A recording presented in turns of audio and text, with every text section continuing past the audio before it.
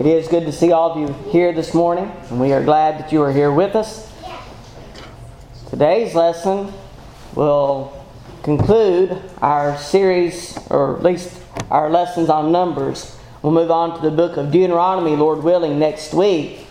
But it's been very interesting to me because Numbers is often seen as one of those books that is hard to understand, and yet we found enough in it to make 4 lessons. And so today we're going to get into the Balaam incident and the preparations to enter Canaan. But just looking at what we've already looked at as well, giving you that brief outline once again. We looked at the preparations for the wilderness, how they prepared for that. Of course, they didn't plan on being in the wilderness all that time, but the spies came back with a bad report, 10 of them out of 12. And the people believed them, and they ended up in the wilderness. And that was in chapters 1 through the beginning of chapter 10. And we picked up in the middle of chapter 10 with the wanderings. And that continued through chapter 21. And then today will come to the Balaam incident, chapters 22 through 25. And the preparations to enter Canaan in chapters 26 through 36. Last week we looked specifically at Aaron's budding rod and how it was given as a sign to the people that Aaron had been chosen by God. We also noticed Moses' error at Kadesh and how he sinned against God by not doing what God asked him to do, by striking a rock rather than speaking to it as God had commanded. And we also looked at the bronze serpent. And we also looked at how that applies to even our salvation, as it is mentioned also in John chapter 3. So today we pick up in chapter 22. And I would encourage you, if you have your Bibles, or you can use a pew Bible, but follow along with us. Numbers is the 4th book of the Bible. Genesis, Exodus, Leviticus, and Numbers. And today we begin our study in chapter 22. Here we have Balaam, and I'll be honest with you, there are certain things in Scripture that puzzle me. And Balaam has always puzzled me to some degree. And even after studying it for this lesson and studying it previously, there are some things about Balaam that still puzzle me. But I will present to you what I do know from Scripture and see what we can learn from him. Here we have Balaam, who is hired by Balak to curse Israel after they camped in the plains of Moab. And as we get a little bit further into chapters 23 and 24 specifically, we find that there are some prophecies that are given by Balaam. He is not necessarily a prophet of God. As a matter of fact, he is not even of Israel, but he seems to be of maybe Moab or something of that nature, but he is a foreigner to Israel, is what we find. And so Balak comes to him, and Balak is hiring him to do a job, basically. He wants him to curse Israel. Israel is an enemy nation to the Moabites. And so Balaam is hired to curse them. We begin in verse 2 of Numbers 22. Verse 2 of Numbers 22. Now Balak the son of Zippor saw all that Israel had done to the Amorites, and Moab was exceedingly afraid of the people because they were many. And Moab was sick with dread because of the children of Israel. So Moab said to the elders of Midian, now this company will lick up everything around us as an ox licks up the grass of the field. And Balak the son of Zippor was king of the Moabites at that time. We'll come to verse 5. Then he sent messengers to Balaam the son of Beor at Pethor, which is near the river in the land of the sons of the people, to call him, saying, Look, a people has come from Egypt. See, they cover the face of the earth and are settling next to me. Therefore, please come at once. Curse this people for me. They are too mighty for me. Perhaps I shall be able to defeat them and drive them out of the land. For I know that he whom you bless is blessed, and he whom you curse is cursed. So the elders of Moab and the elders of Midian departed with the diviner's fee in their hand. And they came to Balaam and spoke to him the words of Balak. And he said to them, Lodge here tonight, and I will bring back word to you as the Lord speaks to me. So the princes of Moab stayed with Balaam. Moab was faced with a similar situation that Egypt had been faced with. Israel was great in number, and as they had kind of moved in on them, they were worried. They're going to consume all that we have. They're going to take over. And we need to take care of this. And the way that the king of Moab had decided to do this, the way that Balak had decided to do this, was put a curse upon them. And Balaam, to his credit, he says, I will bring back word to you as the Lord speaks to me. Inquiring of the Lord, Balaam is initially told not to go and not to curse Israel, and he doesn't. But we come to verse 20 in chapter 22.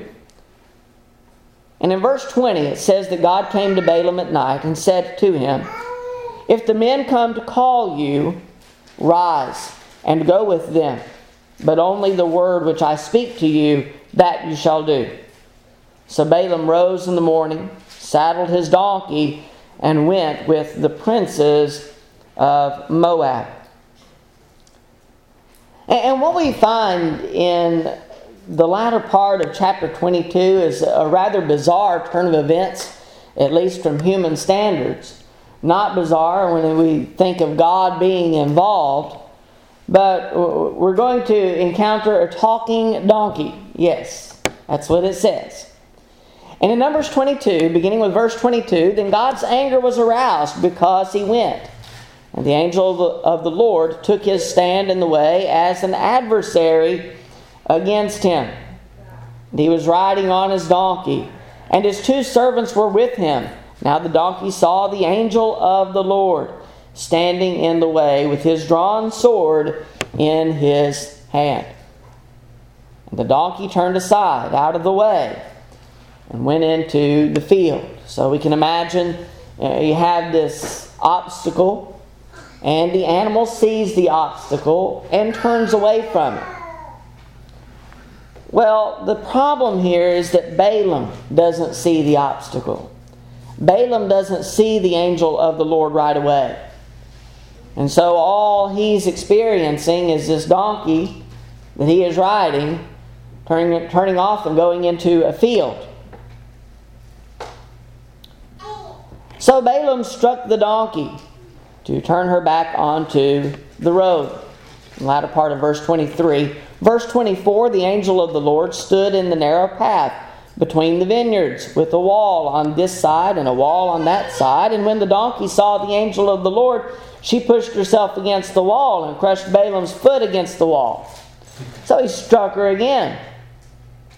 Then the angel of the Lord went further and stood in a narrow place where there was no way to turn either to the right hand or to the left. Previously, the donkey had been able to go one way or the other, but this time there is nowhere to turn. And in verse 27, when the donkey saw the angel of the Lord, she lay down under Balaam. So Balaam's anger was aroused, and he struck the donkey with his staff. And then the rest to us would almost seem as something in a cartoon or a movie. The Lord opened the mouth of the donkey, verse 28, and she said to Balaam, What have I done to you, that you have struck me these 3 times? And Balaam said to the donkey, verse 29, Because you have abused me. I wish there were a sword in my hand, for now I would kill you. So the donkey said to Balaam, Am I not your donkey on which you have ridden ever since I became yours to this day? Was I ever disposed to do this to you? And he said, No. And the Lord opened Balaam's eyes, and he saw the angel of the Lord standing in the way with his drawn sword in his hand, and he bowed his head and fell flat on his face. And the angel of the Lord said to him, Why have you struck your donkey these 3 times? Behold, I have come out to stand against you, because your way is perverse before me. The donkey saw me and turned aside from me these 3 times. If she had not turned aside from me, surely I would also have killed you by now and let her live. And Balaam said to the angel of the Lord, I have sinned, for I did not know you stood in the way against me. Now therefore, if it displeases you, I will turn back. And the angel of the Lord said to Balaam, Go with the men, but only the word that I speak to you, that you shall speak. So Balaam went with the princes of Balak.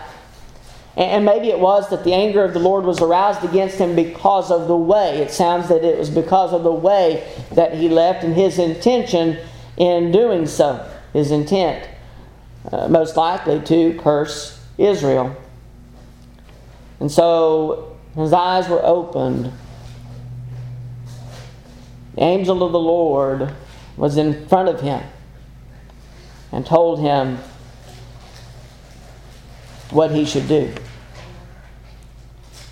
It almost seems as if Balaam is not at all surprised by this donkey speaking. I can't imagine what it would be like for an animal to speak to me. But anyway, he is told to go and to deliver the words of the Lord. And we pick up in verse 38, and Balaam said to Balak, Look, I have come to you. Now, have I any power at all to say anything? The word that God puts in my mouth, that I must speak. So Balaam went with Balak, and they came to Kirjath-Huzoth. Then Balak offered oxen and sheep, and he sent some to Balaam and to the princes who were with him, speaking the words of the Lord. We come to chapter 23, and we read the first prophecy. Prophecy number 1 begins at verse 7. Numbers 23 and verse 7. And he took up his oracle and said, Balak, the king of Moab, has brought me from Aram, from the mountains of the east. Come, curse Jacob for me, and come, denounce Israel. That's what has been told him. And in verse 8, this is what he says in reply. How shall I curse whom God has not cursed? And how shall I denounce whom the Lord has not denounced? For from the top of the rocks I see him, and from the hills I behold him. There, a people dwelling alone, not reckoning itself among the nations. Who can count the dust of Jacob, or number 1/4 of Israel?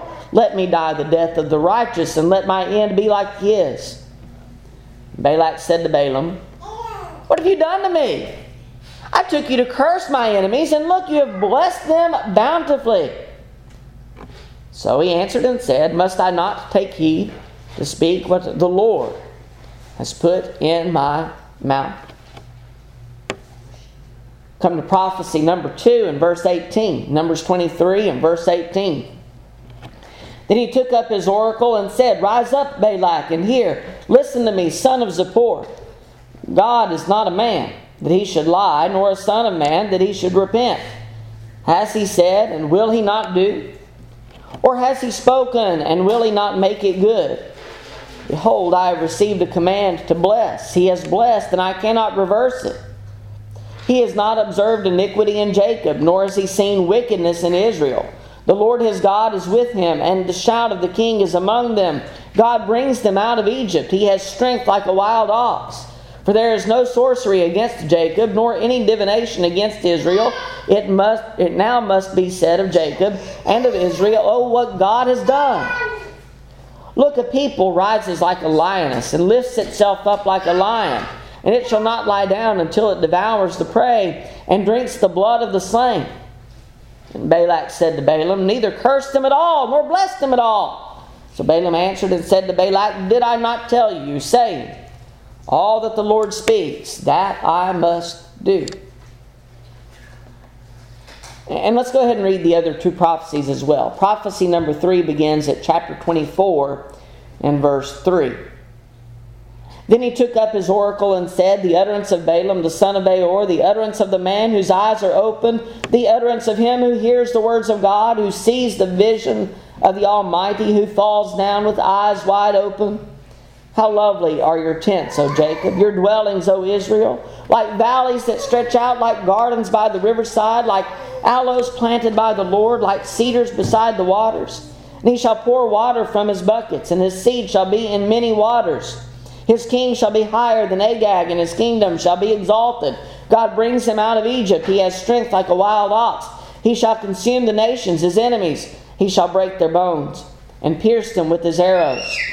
He bows down, he lies down as a lion, and as a lion who shall rouse them? Blessed is he who blesses you, and cursed is he who curses you.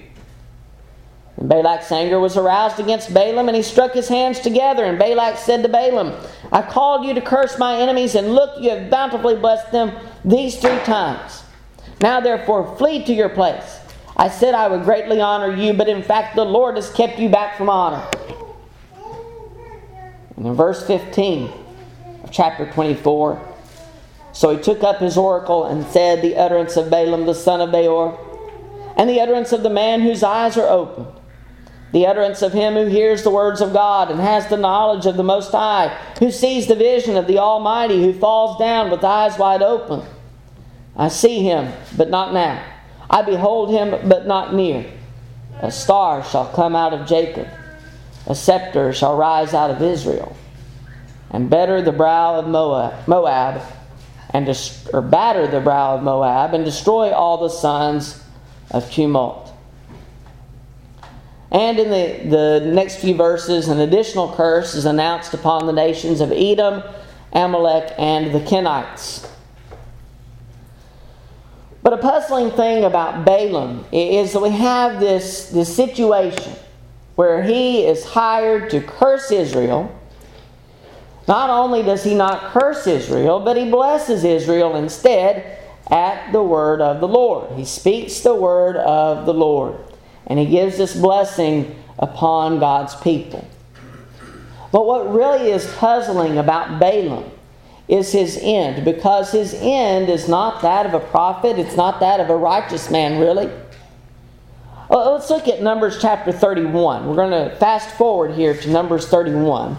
We're going to go back a little bit in a moment. But in Numbers 31, and beginning with verse 5. So there were recruited from the divisions of Israel 1,000 from each tribe, 12,000 armed for war. Then Moses sent those to the war, sent them to the war, 1,000 from each tribe. He sent them to the war with Phinehas, the son of Eleazar, the priest, with the holy articles and the signal trumpets in his hand. And they warred against the Midianites, just as the Lord commanded Moses, and they killed all the males. They killed the kings of Midian with the rest of those who were killed, Ebi, Rechem, Zur, Hur, and Reba. The 5 kings of Midian, Balaam, the son of Beor, they also killed with the sword. And a few verses later, in verses 15 and 16, we read this about Balaam. Numbers 31, verses 15 and 16. And Moses said to them, have you kept all the women alive?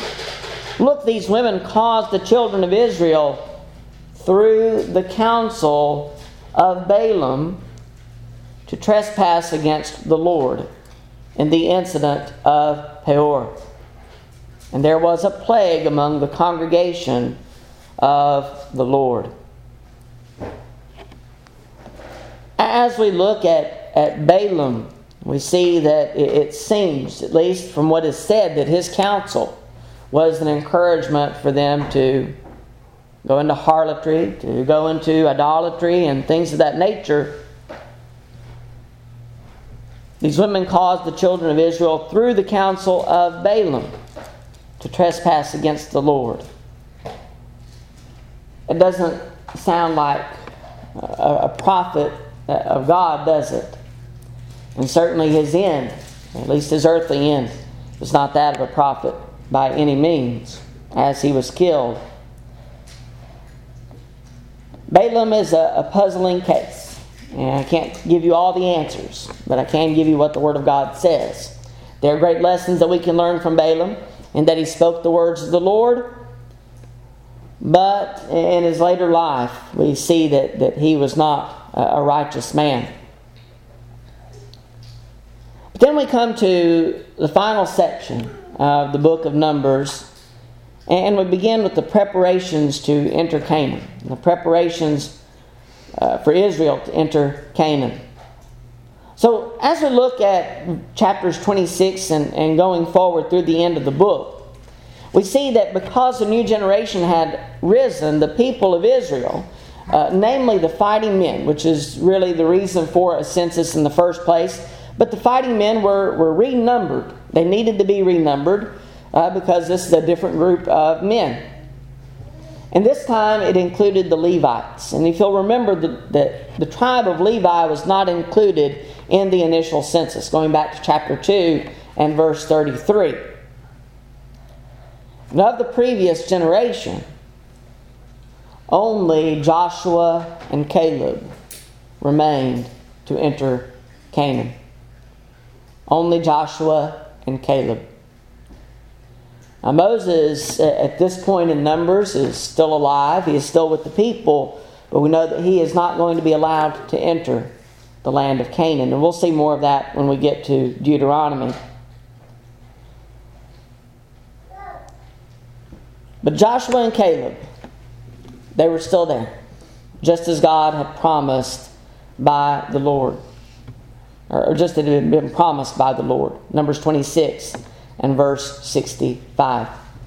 The tribes of Reuben and Gad here, we have an interesting bit of events here in chapter 32. The tribes of Reuben and Gad requested not to be among those going into Canaan to possess the land of promise, suggesting instead that they settle east of Jordan. And we find this in chapter 32. What's interesting about this is that basically what they're saying is, y'all go ahead of us. We'll just stay back here and you go and you take the land of Canaan and we'll remain where we are. We'll remain in the east of Jordan. Well, that's going to pose a problem for Israel, and Moses tells them why. In Numbers 32 and verse 6, Numbers 32 and verse 6, and Moses said to the children of Gad and to the children of Reuben, "Shall your brethren go to war while you sit here? Now, why will you discourage the heart of the children of Israel from going over into the land which the Lord has given them? Thus your fathers did when I sent them away from Kadesh Barnea to see the land. For when they went up to the valley of Eshcol and saw the land, they discouraged the heart of the children of Israel so that they did not go into the land which the Lord had given them.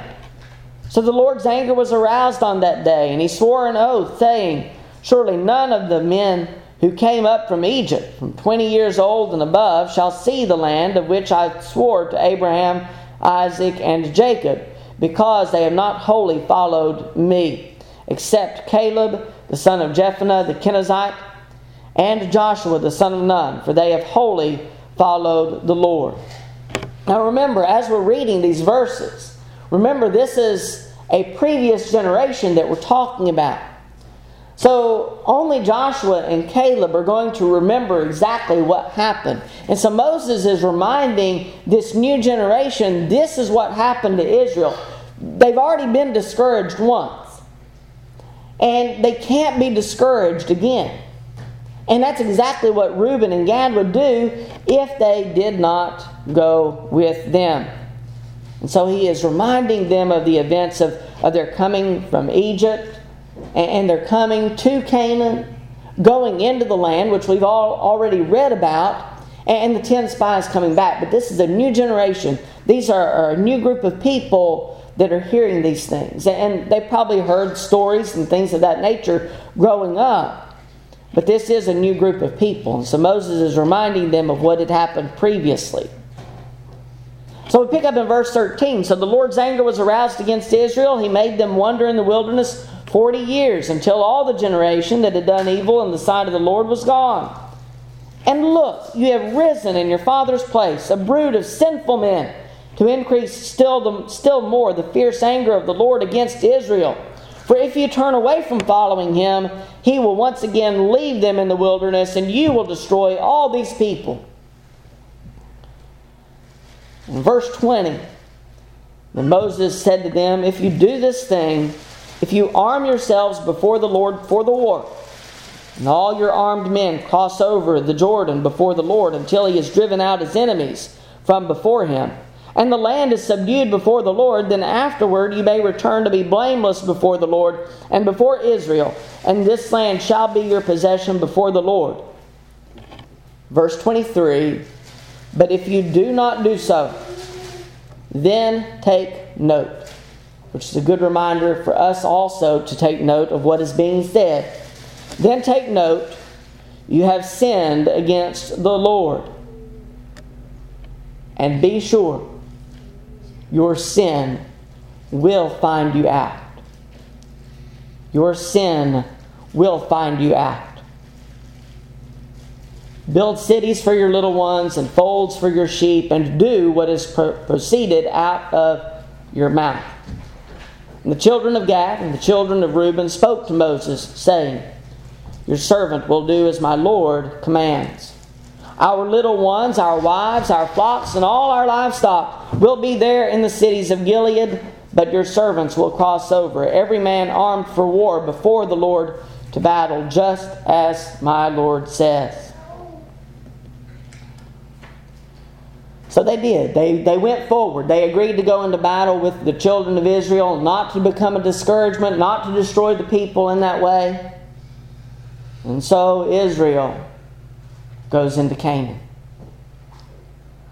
But what happens later is very interesting in regard to Reuben and Gad, these tribes that initially didn't want to go into the land of promise with Israel. And we have to read it later in Scripture, but in 1 Chronicles chapter 5.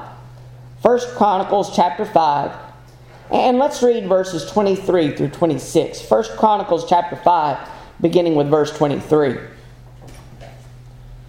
So the children of the half-tribe of Manasseh dwelt in the land. Their numbers increased from Bashan to Baal Hermon, that is, to Sinir, or Mount Hermon. Verse 24, these were the heads of their fathers' houses: Epher, Ishai, Eliel, Azriel, Jeremiah, Hodaviah, Jediel. They were mighty men of valor, famous men, and heads of their fathers' houses. But read very carefully what it says in verse 25 of 1 Chronicles chapter 5. And they were unfaithful. They were unfaithful to the God of their fathers, and played the harlot after the gods of the peoples of the land whom God had destroyed before them.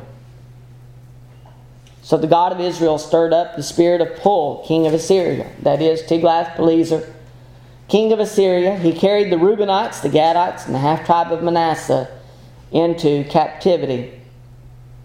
He took them to Halah, Habor, Hara, and the river of Gozan to this day, the day of this writing. When they went back to take the land east of Jordan, they practically isolated themselves from the rest of Israel. Not completely, they were still numbered with Israel, but they had somewhat isolated themselves from their brethren and the other tribes. And what we need to remember about Reuben and Gad is that in this isolation from Israel, that they were unfaithful to the God of their fathers. It says that they played the harlot after the gods of the peoples. They pursued the gods of other nations that had been there previously, which is often what happened whenever Israel especially would move into a nation. God would tell them to destroy all those people because they would be influenced by them. Well, that's kind of what happens. They go into these lands and they are influenced by the gods of the peoples before them. And they, because of their unfaithfulness, they went into captivity. They were punished. And it's just a good lesson for us to remember that whenever we isolate ourselves from brethren, it is certainly more tempting for us to go into the ways of the world, to be tempted by the temptations of the world and those around us. But they, in particularly, were unfaithful. And that pretty well summarizes the book of Numbers. And I think we've done a pretty good job with it. And I hope the lessons have been helpful to you. I'll conclude with a couple of lessons that we can learn. One from Balaam and one from Reuben and Gad.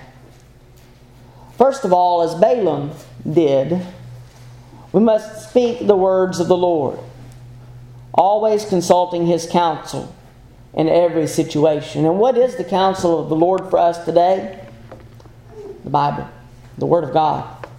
He has given us His will, His desire for us as His people. And it is important that we honor His will. We do so as the church. And it is the plea of the churches of Christ that we speak where the Bible speaks, and we remain silent where the Bible is silent, respecting and honoring the authority of the Scriptures. But even more so, we need to do it as individuals as well. Balaam, an individual, was hired to curse Israel, and he said, "Let me consult the will of God, and I'll do whatever the Lord tells me." Even being from a pagan nation, he still consulted the Lord for His will and what he had been commissioned to do to Israel. And we see that God's hand was definitely upon Balaam as he blessed Israel before its enemies. Only by the will of God we have a story of a man riding on a donkey, striking the donkey, being spoken to by the donkey. Only by the power of God could something like that happen. And certainly in His blessings upon Israel, we see God involved. So we are reminded too that we must speak the words of the Lord always, and always consult His will in every situation we may face. Then we also have a lesson from Reuben and Gad, who again isolated themselves from the rest of Israel and ultimately paid the price in unfaithfulness, pursuing the gods and idols of the people of the land before them. They isolated themselves from their brethren, and they were easily led into practicing things that were foreign to anything that they had been taught through the will of God. That they started pursuing the gods and idols, things of a people before them in the land that they took to inherit for themselves.